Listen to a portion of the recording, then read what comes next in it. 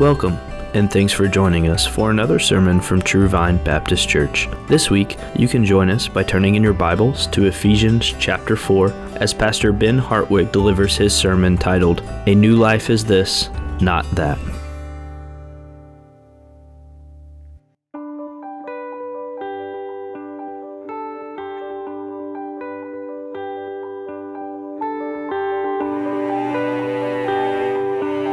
You can be turning in your Bibles. Our children can be dismissed if it wasn't all too obvious there. You can be turning in your Bibles to Ephesians chapter 4. I want to give you a quick update just in case you didn't know concerning the Hikis. Maybe you haven't heard that. You probably have, but in case you haven't, or if you are joining us on our live stream and haven't heard this, I do want to mention it. The Hikis made it to Scotland, but whenever they got there, the Tommy and Lauren, who were to pick them up, help them move in and all that, they the day before were tested positive for COVID, and so they were quarantined. But whenever they were picked up by another van, brought to their place, and when they got there was many from the church standing out in front of their place in the cold and the rain to receive them, and it was great. I communicated actually with Logan this morning, and to tell me, well, never mind. Moving on. Ephesians chapter 4. Now what we're going to do is we're looking at verses 25 through 32 is where we're looking, but we're going to back up to verse 17 because we kind of need to see what Paul did there. We've already been there, but it's been a little bit since we found ourselves in that portion, so we need to start at verse 17. And we will read through the end of the chapter. Verse 17, Paul writes there under the inspiration of the Holy Spirit, Now this I say and testify in the Lord, that you must no longer walk as the Gentiles do in the futility of their minds. They are darkened in their understanding, alienated from the life of God because of the ignorance that is in them due to the hardness of their heart. They have become callous and have given themselves up to sensuality, greedy to practice every kind of impurity. But that is not the way you learned Christ, assuming that you have heard about Him and were taught in Him as the truth is in Jesus. Now, verse 22. What are we doing? To put off your old self, so mark that, to put off your old self, because this is important as we go into verse 25. To put off your old self, which belongs to your former manner of life and is corrupt through deceitful desires, and to be renewed in the spirit of your minds. And then verse 24, to do what? To put on the new self, created after the likeness of God in true righteousness and holiness. So, back up to verse 22. We're putting off, and then verse 24, we're putting on. And then we see that kind of fleshed out there in verses 25 through 32. Therefore, having put away falsehood, so we have put off something, now we're going to put on something. Having put away falsehood, let each one of you speak the truth with his neighbor, for we are members of one another. Be angry and do not sin. Do not let the sun go down in your anger. Give no opportunity to the devil. Let the thief no longer steal, but rather let him labor, doing honest work with his own hands, so that he may have something to share with anyone in need. Let no corrupting talk come out of your mouths, but only such as is good for building up, as fits the occasion, that it may give grace to those who hear. And do not grieve the Holy Spirit of God, by whom you were sealed for the day of redemption. Let all bitterness and wrath and anger and clamor and slander be put away from you, along with all malice. Be kind to one another, tender-hearted, forgiving one another as Christ in God forgave you. Let's pray and ask God for help. Father, we do thank you for Jesus. We thank you for forgiveness, and we thank you, Father, that there is now that which is new in the heart of stone, that you have replaced with the heart that is malleable, Father, that is there to be shaped and is to serve you. And Father, not that we just simply stop doing something. Father, that is incomplete, but it's that we stop doing something and we start doing something new. And Father, that is in service to you for your glory and your purpose, your honor, your praise. And Father, help us as we find our way through this passage. Help us to see clearly. Help folks see things clearly that I have missed. Father, help us to apply this in a very practical way as we go out in service to you. We thank you for it. It is in Jesus' name we pray.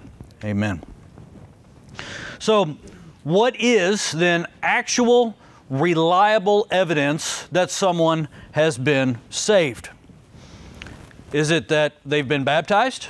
Well, I was baptized in 1997, so therefore I'm good. Is it that I was in a revival meeting? I was in a tent revival one time, and whenever the evangelist said, every head bowed, every eye closed, and if you want to accept Jesus into your heart, slip your hand up, and oh, there's one. You know how, if you've ever done that, you know how this goes.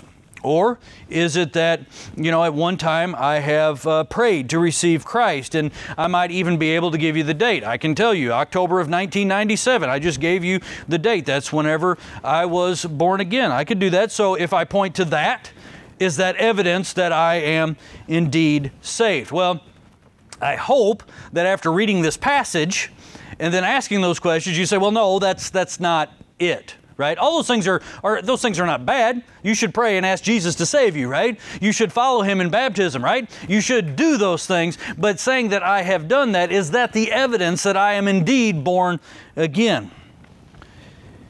Well, it's not just simply the past experience of, I received Christ in October of 1997.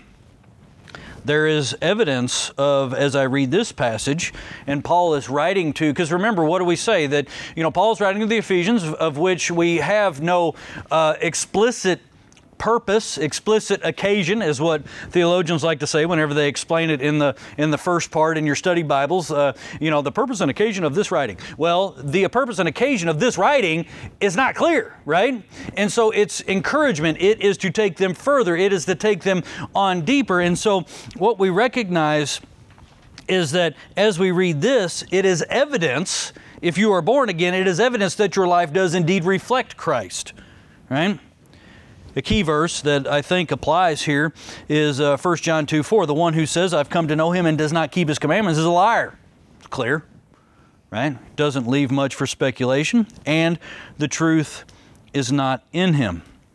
So to say it very simply, if I say that I am saved and I keep on sinning as I always have, I'm a liar. Now, does this mean I'm perfect? We're not teaching perfection, right? There's groups that do that. That teach you, on this earth, in this life, we can and will be perfect, but that can't happen here, right? Because we're still here, we're still in this life. We're not going to be perfect while we're here, but something is indeed different. Something is going to change. And so in this passage previously, which I read the first part of there from 17 to 24, and in the passage previously, we talked about the off with the old and on with the new. Because as you go down through this and you read this, be angry and do not sin. Just put a period there, right? That's a sentence. You could just stop there, right? Now, Paul doesn't use periods very often, right? He likes to keep talking. And the next verse, there in verse, or the couple verses down, let the thief no longer steal, period. You could have stopped there. And you could have said, this is what repentance looks like, because I could say if I'm a thief and I could say, I'm going to stop stealing, period, right? That's not what this looks like, though. We had said it is off with the old, on with the new. New creatures act like new creatures. This is not, however, we have to be careful, this is not to be boiled down to a list of do's and don'ts. I'm going to do this, I'm not going to do this. Becoming new isn't a progression, although you will grow progressively, right? When I'm new, I'm new. But then after that, I am indeed progressing. So Well, that said, after a person is saved, we don't become robots. We aren't like the marionette being danced around by a puppet master, right? We're not just responding to some divine stimuli here that to where we act as robots. He does, however, command us in the Spirit, and we are to subdue that humanness. We are to subdue that flesh, the flesh that we had spoke about previously, which still does reside in us. It is still there. It is a struggle, and we live as new creatures then in submission to a new master. We have a new master, and we live in submission to that master. God's sovereignty, our responsibility, right? That thing we talk about that can be kind of a mystery, but it does work here. And if we are indeed a faithful believer, we will respond positively to God's sovereign declarations and His commands. Again, that doesn't mean perfection. That doesn't mean I respond to His declarations and commands with perfection, but what it should mean is that I see those commands, I see those declarations, and I do respond to them in a positive way of joy, that I can see them now. I see them differently than I did before. So, up to this point in Ephesians, Paul has made it clear who we are in Christ. That phrase, in Christ, is important as you go through in Ephesians. Again, that's what he's doing with the folks at Ephesus. He is teaching them and showing them who they are, taking them deeper, who you are in Christ. And then here in chapter 4, we get this switch to that which is very, very practical, and that's what he's doing here. It's not just that you stop being a thief. You just don't stop stealing cars, right? We display the lifestyle of who we are as a new creature in this very practical instruction in chapter 4 that commands contrast between the old life and the new. Things have changed. Just Friday night, Teresa and I she had to take some clients out, and we were talking, and we didn't really know these folks, and so she knows the one, but I didn't know them, and we're talking. We didn't know his wife, and you know, you talk about how you met, and you know, how you got married, and how long you've been married, and on and on and on, and they had known each other in high school. Teresa and I did not, and I made the comment that I am glad that Teresa did not know me in high school, right? And that's for real. I wish nobody did, to be honest. You know, that which is old is thankfully gone. Now there is something indeed new, and something should change. And this change should be dramatic, right? Because we're talking about death to life. We're talking about death to life, so it should be dramatic. So the passage, in a very practical way, shows the change that is to occur in this new creature. The argument is implied that if this doesn't take place, if this isn't there, then the person is very likely not a believer. Now, we should notice, and we want to say, because we don't want to get trapped in some kind of list, right? We don't want to get trapped in those legalistic lists that say we have to do this and we can't do this, and we're checking the boxes to say, I'm looking to the list to see that I'm a great person, not to godliness, not to holiness, not to Christ, but I look to the list. We got to be careful of that, because we know that right now we're not perfect, and we're not going to be perfect this side of glory, right? And so you take Paul, when you see Paul in other places, and he mentions elsewhere, like over in 1 Corinthians chapter 6, just real quick, there is a difference because in who we are fundamentally now, right? In verse 9 of chapter 6 of 1 Corinthians, what's he say? Do you not know that the unrighteous will inherit the kingdom of God? Will not inherit the kingdom of God. Do not be deceived. Neither the sexually immoral, nor idolaters, nor adulterers, nor men who practice homosexuality, nor thieves, nor greedy, nor drunkards, nor revilers, nor swindlers will inherit the kingdom of God. These are people, and this is who they are, right? That's the way that he's speaking as a practice in their life. And such were some of you, but you were washed, you were sanctified, you were justified in the name of the Lord Jesus Christ and the Spirit of our God. There is a difference, yes, between telling a lie and being a liar. There is a difference. Do not take that statement and go tell a lie and say, well, preacher said I could lie and I'm okay. That's not what we're saying. However, there is a difference, right? There is a difference. And he's talking about very specific people there in who they are. There's some people that we know cannot tell the truth to save their life, right? We know that. But we see something different going on here, and that's he goes into this liar to truth teller, right? Verse 25. Therefore, having put away falsehood, let each one of you speak the truth with his neighbor, for we are members of one another. So, as kind of an intro to these changes, what we have to realize, every unbeliever, every person unredeemed is the previous, the liar, murderer, etc., in some capacity. Because, I say murderer, and show of hands, has anybody in here murdered anyone? Probably not, right? But we know what Jesus says. We know what Jesus says about anger, that we'll get to here in a minute. We know what Jesus says about anger and equates that to murder, right? Because of our heart, because of what's in the heart. And so, in some capacity, every unbeliever, in some capacity, are these things.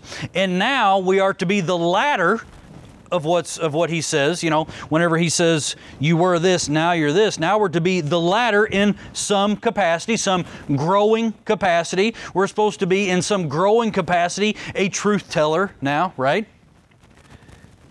The first specific command, not suggestion, command for the new walk is that we are to go from lying to telling the truth.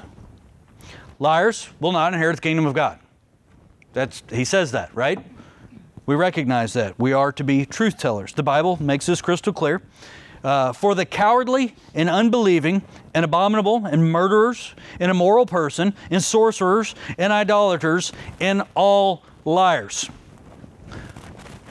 We live in a culture where lying is not a big deal. Look at the list. Unbelieving and abominable, murderers, immoral persons, sorcerers, and idolaters, and liars. Apparently, lying is a big deal. God hates lies, right? It is a big deal.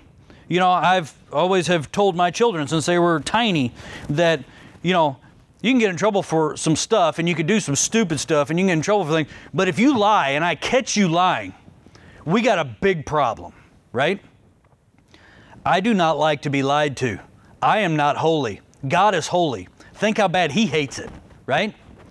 It's a big deal. This is a list I don't want to be on with idolaters and sorcerers and liars. Their part will be in the lake that burns with fire and brimstone, which is the second death. Revelation 21 and verse 8. Now, we know that a believer, Paul is writing to the church, right? He is writing to what is vast majority of folks are believers. A believer can fall into a lie, can tell a lie, can tell a little white lie, as it's often called, because we like to minimize these things and make them not as big of a deal. But again, if there is a habitual flow of lies, right, that proceeds from the heart that is looking to deceive, that person does not have a biblical basis for believing that they are a Christian. If I continually lie as a regular part of my daily living, I am a child of Satan. I'm not a child of God, right? It's the father of lies. Satan lies about everything to the point that our entire civilization, our culture is built on lies, right? We have a civilization built upon lies. Religion created by humans is built on lies. Thus it is satanic. You look back to the fall, right? Adam and Eve. You fast forward to now, and what you see is the commonality of the unregenerate is lies. One politician one time said, with all the lying going on, his statement was, truth is treason in the empire of lies. Our society has become dependent on lying. And if the unredeemed suddenly turn to telling the truth, the world may likely collapse the way it is. The world structure, right? This is no reason not to tell the truth, but that we have a whole framework built upon lies. If world leaders started telling each other the truth, World War III might ensue. Lies, piled on lies, organizations, businesses, economics, social orders, governments, treaties built on lies. Why? Because this is a wicked world system, and it thrives on this, and it is evil. We have to, it is for us to tell the truth. Additionally, for us as individuals, lying is more than just a falsehood. We want to say that lying is something like, when you look at a basketball roster, I'm 6 foot tall and it lists me at 6'2", right? Look at a football roster, it lists me at 220 pounds and I'm 240, right? Is that lying? Yeah, that's lying. But we can take this out to all kinds of things. We call that exaggeration. It's lying, right? It's cheating in school. It's flattery for the purpose of manipulation. It's betraying somebody's confidence. We are not to have any part in this, right? We're not to have in any part of lying. If we're going to be free to do the work of the Lord, we have to be truth tellers. And of course, that starts with the gospel. We've left that dark domain of falsehood, and we are in the domain of truth. And unlike the world, God's economy, that which really matters, is based on truth. We don't do something because we say, well, it's what was best for business. It's what was best for business, so I had to tell a little white lie. It's not a big deal. No. If we are fit for Him, we are to live in truthfulness. We communicate correctly. It can be dangerous. It can be dangerous for all of us. You think about your brain. What if your brain gave a false signal about hot and cold? Something as simple as that. Why is leprosy dangerous? Because it kills the nerves, right? It doesn't send me correct signals about pain. We speak the truth and we do it in love. And it begins again with the gospel. An edifying lifestyle is a lifestyle of truth, right? Then he goes into this issue of anger. Verse 26. Be angry and do not sin. We like to think that every time we as Christians are angry, that we are doing it righteously. We like to call it righteous anger, right? Be very careful with this. Be angry and do not sin. Do not let the sun go down on your anger and give no opportunity to the devil.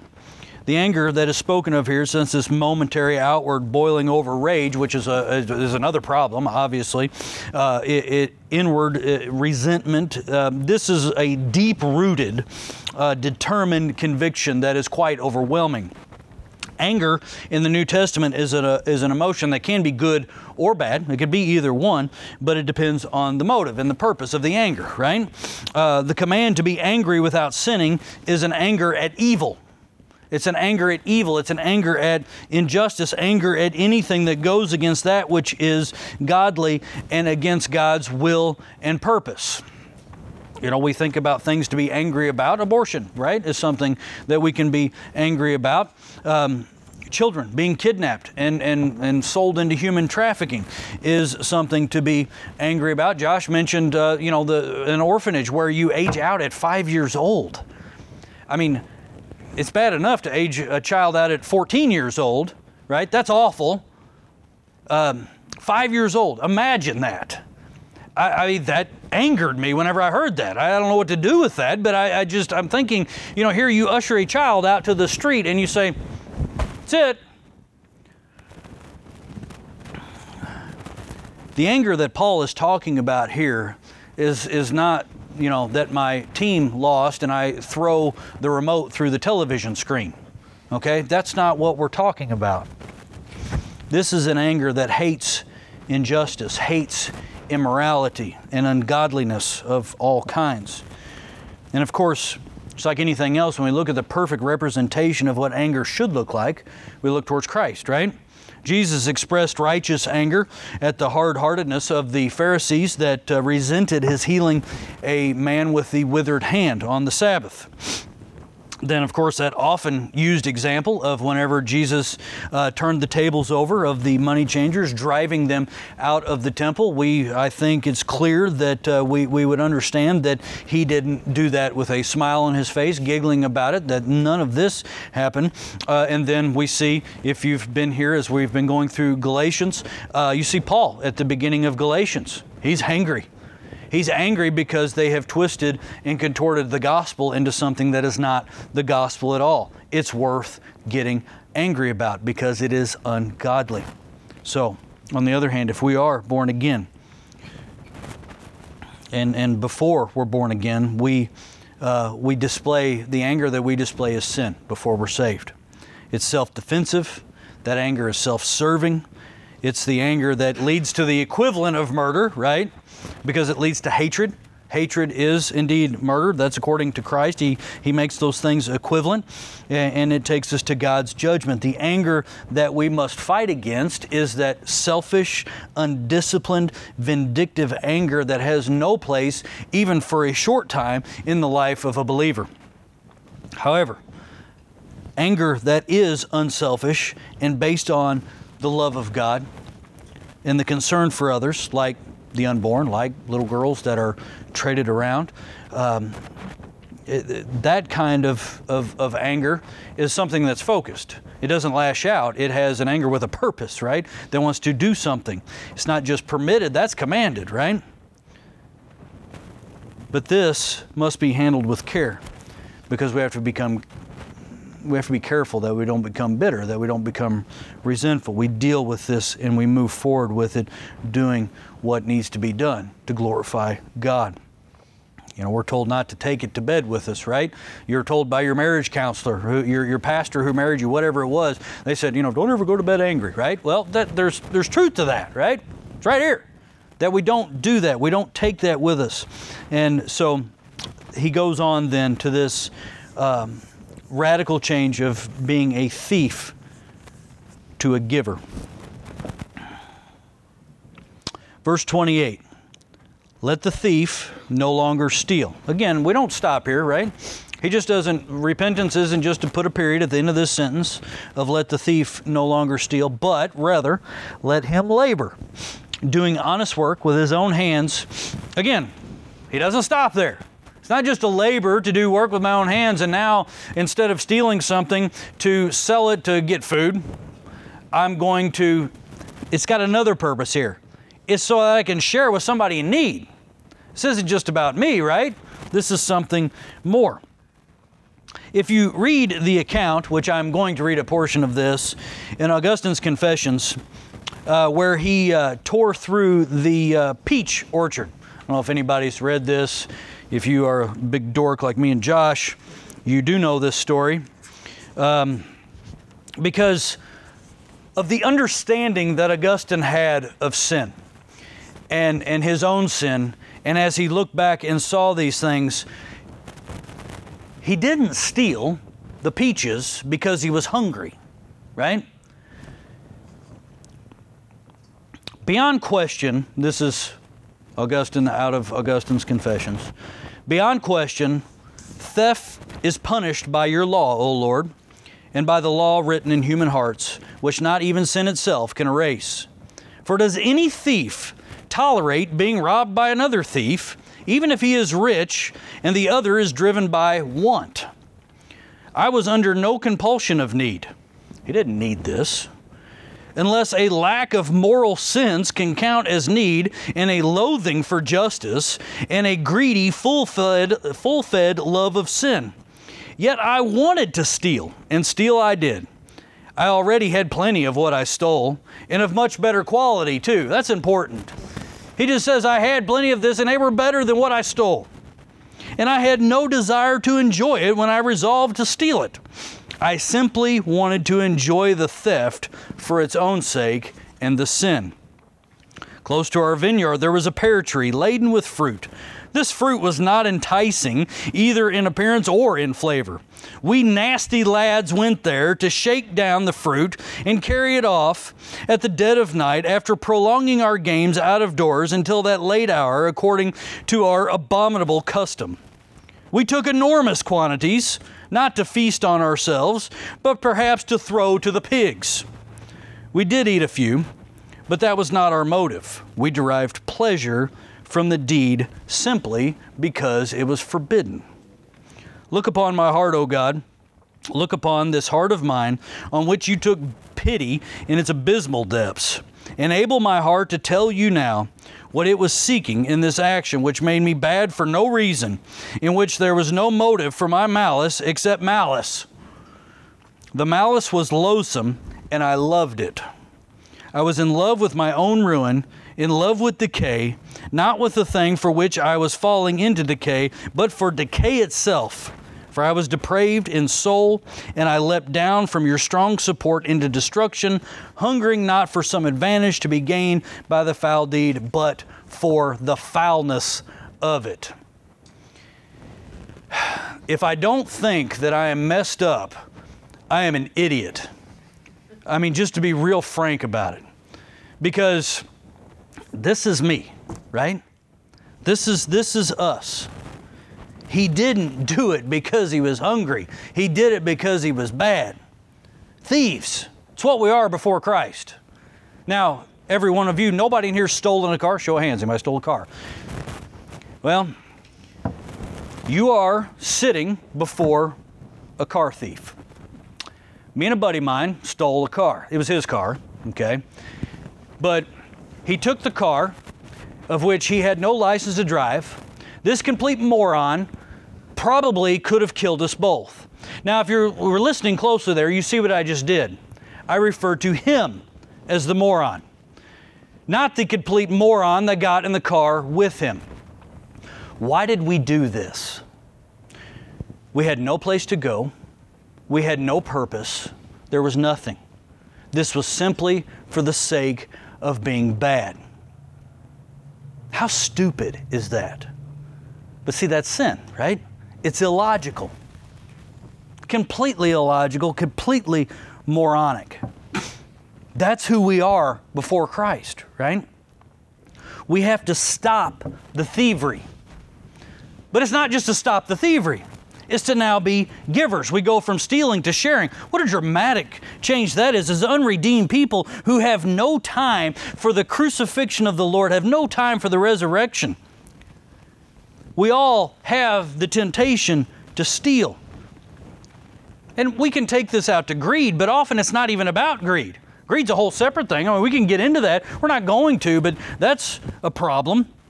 As Augustine, though, many children go through phases. We just think it's just fun to steal, just for the sake of stealing something, not because they want it. Years ago, when we lived in St. Mindred, there was these two little kids. They were brother and sister. These children, they may as well not have had parents. It was a very sad situation. And I don't know if somehow they wanted to do something for us after we had found one of them drinking milk out of a bowl on our sidewalk that was left for a cat. Teresa or Tori left milk for this wretched cat. Wasn't me, but there was milk out here on the sidewalk left for the cat. But one of these children come up, I saw out the window, she comes up and she drinks the milk out of the bowl.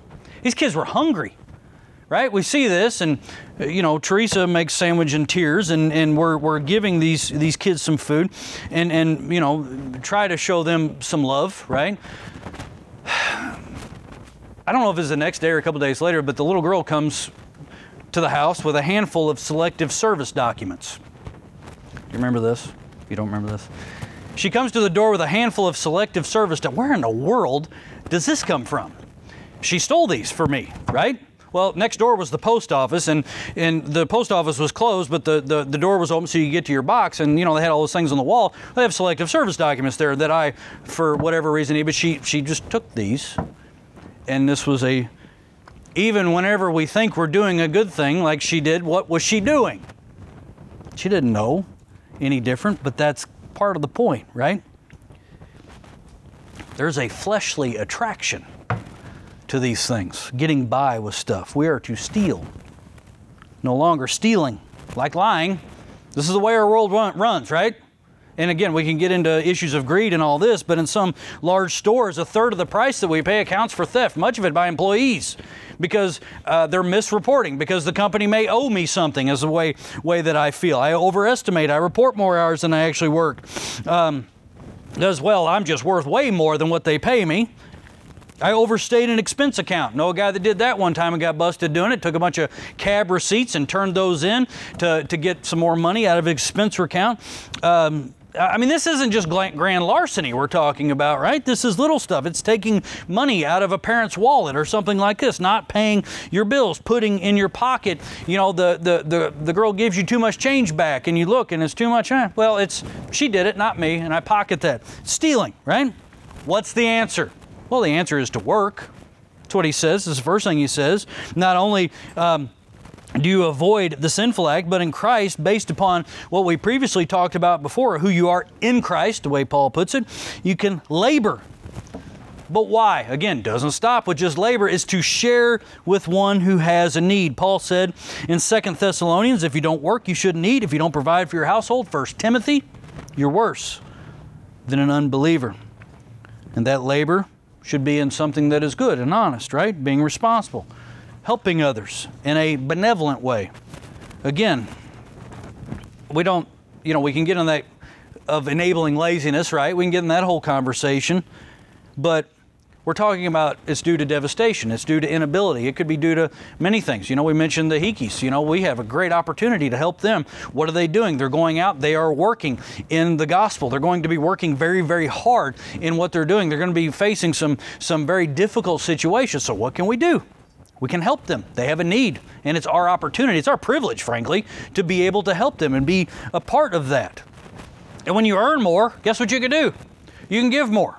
Is it a problem to make lots and lots of money? It can be, but it may not be too, if done rightly. Your occupation should not be seen as career building. You may do that, and that's not an awful thing. It can be. Lots of things can be awful things. But it's not just simply to be seen as career building. It is service to God and others. If I've given more opportunities, if I've given more of a place of, call it importance, for lack of a better term, in my career, that has given me more opportunity. That has given me opportunities, a different opportunity to serve God and serve others. I still use it for God's purposes. I don't care if you make $5 an hour or $500,000 a year, you use it for Him and for His purpose first. Then he goes into this issue of speech, verse 29. Let no corrupting talk come out of your mouths, but only such as good for building up, as fits the occasion, that it may give grace to those who hear. And do not grieve the Holy Spirit of God, by whom you were sealed for the day of redemption. If you are indeed a believer, then along with everything else, your speech should be transformed. Corrupting, unwholesome talk here. This was a word that was used of rotten food. Rotten food. Foul language. You know, like whenever somebody says, do you kiss your mama with that mouth, right? I've heard that before. Hope you don't hear it very often, but you may have heard that before. Foul language should not come out of the mouth that has also asked Jesus Christ to save them, right? And whenever we think of, do you kiss your mama with that mouth? Mama's not holy. Might have thought she was, but she's not. God is holy, right? It's a big difference. Big difference. If anything is out of character for the one who believes and claims to identify with a crucified and risen Savior, it's unwholesome talk. It's more repulsive than the spoiled meat that the word is normally used for.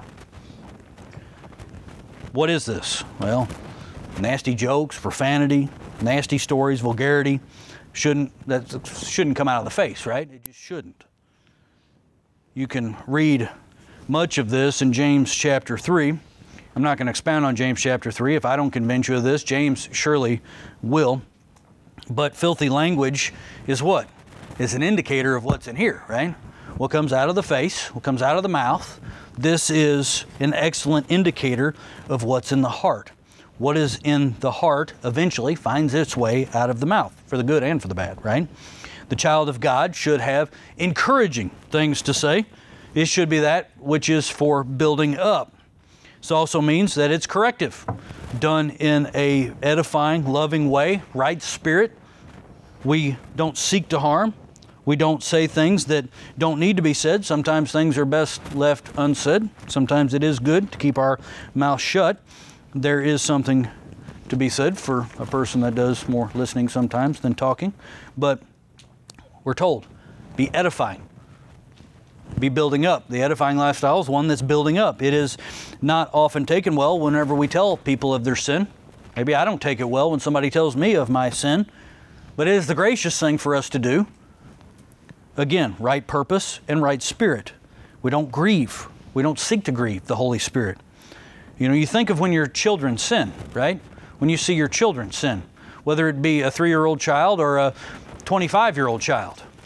You know, if you're older and your children are older and you see your older children sin or younger, think about how heartbreaking that is to you, right? It breaks your heart whenever you see that happen. It's terribly, it grieves you. Again, you're not holy. Think what this does concerning the Holy Spirit. Whenever I sin, how it grieves the Holy Spirit, because He's holy. How dare we grieve the one that has done so much for us when His mark of authenticity is on us. And now I'm going to grieve Him. He's secured us. Again, we got to be careful. We don't avoid sin to quote unquote keep the salvation, right? It's not why we're avoiding sin. We're avoiding it out of obedience and holiness and love for God. We avoid it because the Holy Spirit has made it, if He has indeed saved us, we aren't going to lose that which we already have, that He has given us. But then He takes this in verses 31 and 32, and He moves from the natural to the spiritual, the vice to virtue, and kind of restates everything. Again, let all bitterness and wrath and anger and clamor and slander be put away from you, along with all malice. A statement that should be somewhat obvious after what we've just read, right? Verse 32, be kind to one another, tender-hearted, forgiving one another. Instead of all that bitterness and wrath and anger and malice and all that, be kind to one another, tender-hearted, forgiving one another, as Christ has forgiven you. Again, remember, we have to constantly remind, this is written to the church, right? This is written to believers, people that are indeed supposedly believers. And what we have when we have man, right? We have man's natural tendency to sin. And sin, left unrepented, will grow into greater sin. A Christian sin will do that too, right? It will get, if it is allowed to, it will grow, and it leads to malice, evil. It's the root of all these vices, right? Put them away from you. And what happens, though, if such sins are allowed to flourish in the church? Again, who he's writing to? The church at Ephesus, the church here at Ferdinand, right? If sins are allowed to flourish in the church, what does it do? It brings reproach to Christ. It brings reproach to the church. It comes between believer and believer. And sometimes that can be really stupid stuff, right? These are sins that destroy relationships, they can destroy entire fellowships, and they will weaken the church. And it destroys the testimony of the church. We don't resist the gospel. We don't resist its claims. We are to forgive as we have been forgiven. God did not love you. God did not choose you. God did not redeem you because you deserved it, right? I mean, often that's the way that we handle forgiveness, right? I'll forgive them when they deserve it. I'll forgive them when they do whatever. You know, I make my list of demands that you have to do before I provide you with forgiveness. If God did that, we would have no hope. We would indeed be hopeless. It's because He is gracious. We have to observe that graciousness and learn from that graciousness. And again, how much more should we be ready to forgive? Because I can't be as offended as God is, because again, I am not holy. It's hard. Whenever you come to a greater understanding of sin, as you grow and as you learn, and we often say, as you grow as a believer, and you should be committing less sin, your sin the littler sin that you commit as you grow grieves you more because you understand it more. You know, as you read what Augustine says, you see this is a guy that has an understanding of sin, but you also see the grief that he has over this now that he didn't have. And that's what happens. And when we understand sin and we see the worst in people, but we didn't have the wrath poured out on us because of the cross, right? Once we get an understanding of that, we see that that wrath that wasn't poured out on us was poured out on Christ on the cross. And so what must we do? We must be gracious. We must be compassionate. We must be forgiving. If not, we will be chastised for such a wicked attitude. Compared to the cross, all offenses against me are beyond small compared to the cross. And frankly, just insignificant.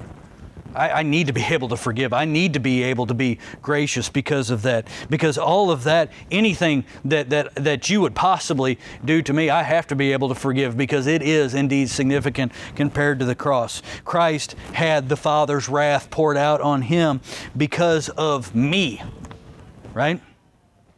And the Holy Christ forgave me. So I surely can forgive you, and surely you can forgive me if I am stupid, which I have every ability to do. So this passage and this application, which is just, it doesn't really have to be drawn out, right? I mean, it's right there on the surface, but it should make it crystal clear to each and every one of us that whether we're living as we ought or not, and whether if our claim to be a born-again child of God is indeed valid. If you see these changes in you, if you see a change in you, praise the Lord. And then continue to build on these things. That's what Paul was writing to the folks at Ephesus for. If you see these things in you, praise the Lord, and continue to build on that, right? That's what he's doing there. But if you don't see these things in you, there's excellent news here, right? Because we can do this. We can repent. We can repent. And we can be made new. We can repent and be changed. The kingdom is at hand. The time is now, right? Is to repent and be changed. Repent and be made new. Walk in Christ. Live in Christ. Be forgiven in Christ. And again, this is not simply to somehow improve my life or improve my social situation or to improve society. Will a saved society improve society? It will, but that's not the purpose. That's not why we repent. And that's not why we trust Christ. We repent to escape hell. We repent to escape hell and we cross into light to live with Him for eternity and to serve Him. And that's where Paul takes, and he just doesn't stop with, hey, just don't be angry, hey, just don't steal. That's where he goes into, instead you serve Him. And you do it in joy. And you're saved from sin, death, and hell to serve Him and to point glory to God. Let's pray. Father, again, we thank You for Jesus. We thank You, Father, for, Lord, You have taken us not just to stop, but You've taken us into the joy of service. It's not just that we've just to stop sinning, but You've taken us to the joy of serving Christ, bringing others into the service of Christ, bringing glory to You, us having the privilege of getting to be a part of what You're doing in the world. And Lord, we thank You for that. We thank You for forgiveness, but it's for us to take this forgiveness not into a list of rules, but to take this into godliness and growing and progressively taking this all the way to glory and getting to just live in the joy of a resurrected Savior. And Father, we thank You, we praise You for it, and help us to do this rightly. Help us to grow rightly, to do rightly, to be all the time aware and sensitive to what we are to be doing next, and just to be useful for You. We thank You for it. It is in Jesus' name we pray. Amen. Thanks for listening, and we hope you enjoyed this week's message. Tune in again next week as we continue through God's Word at True Vine Baptist Church. We also invite you to like our Facebook page, follow us on Twitter and Instagram at TrueVineIND, or visit our website at true-vine-baptist.org.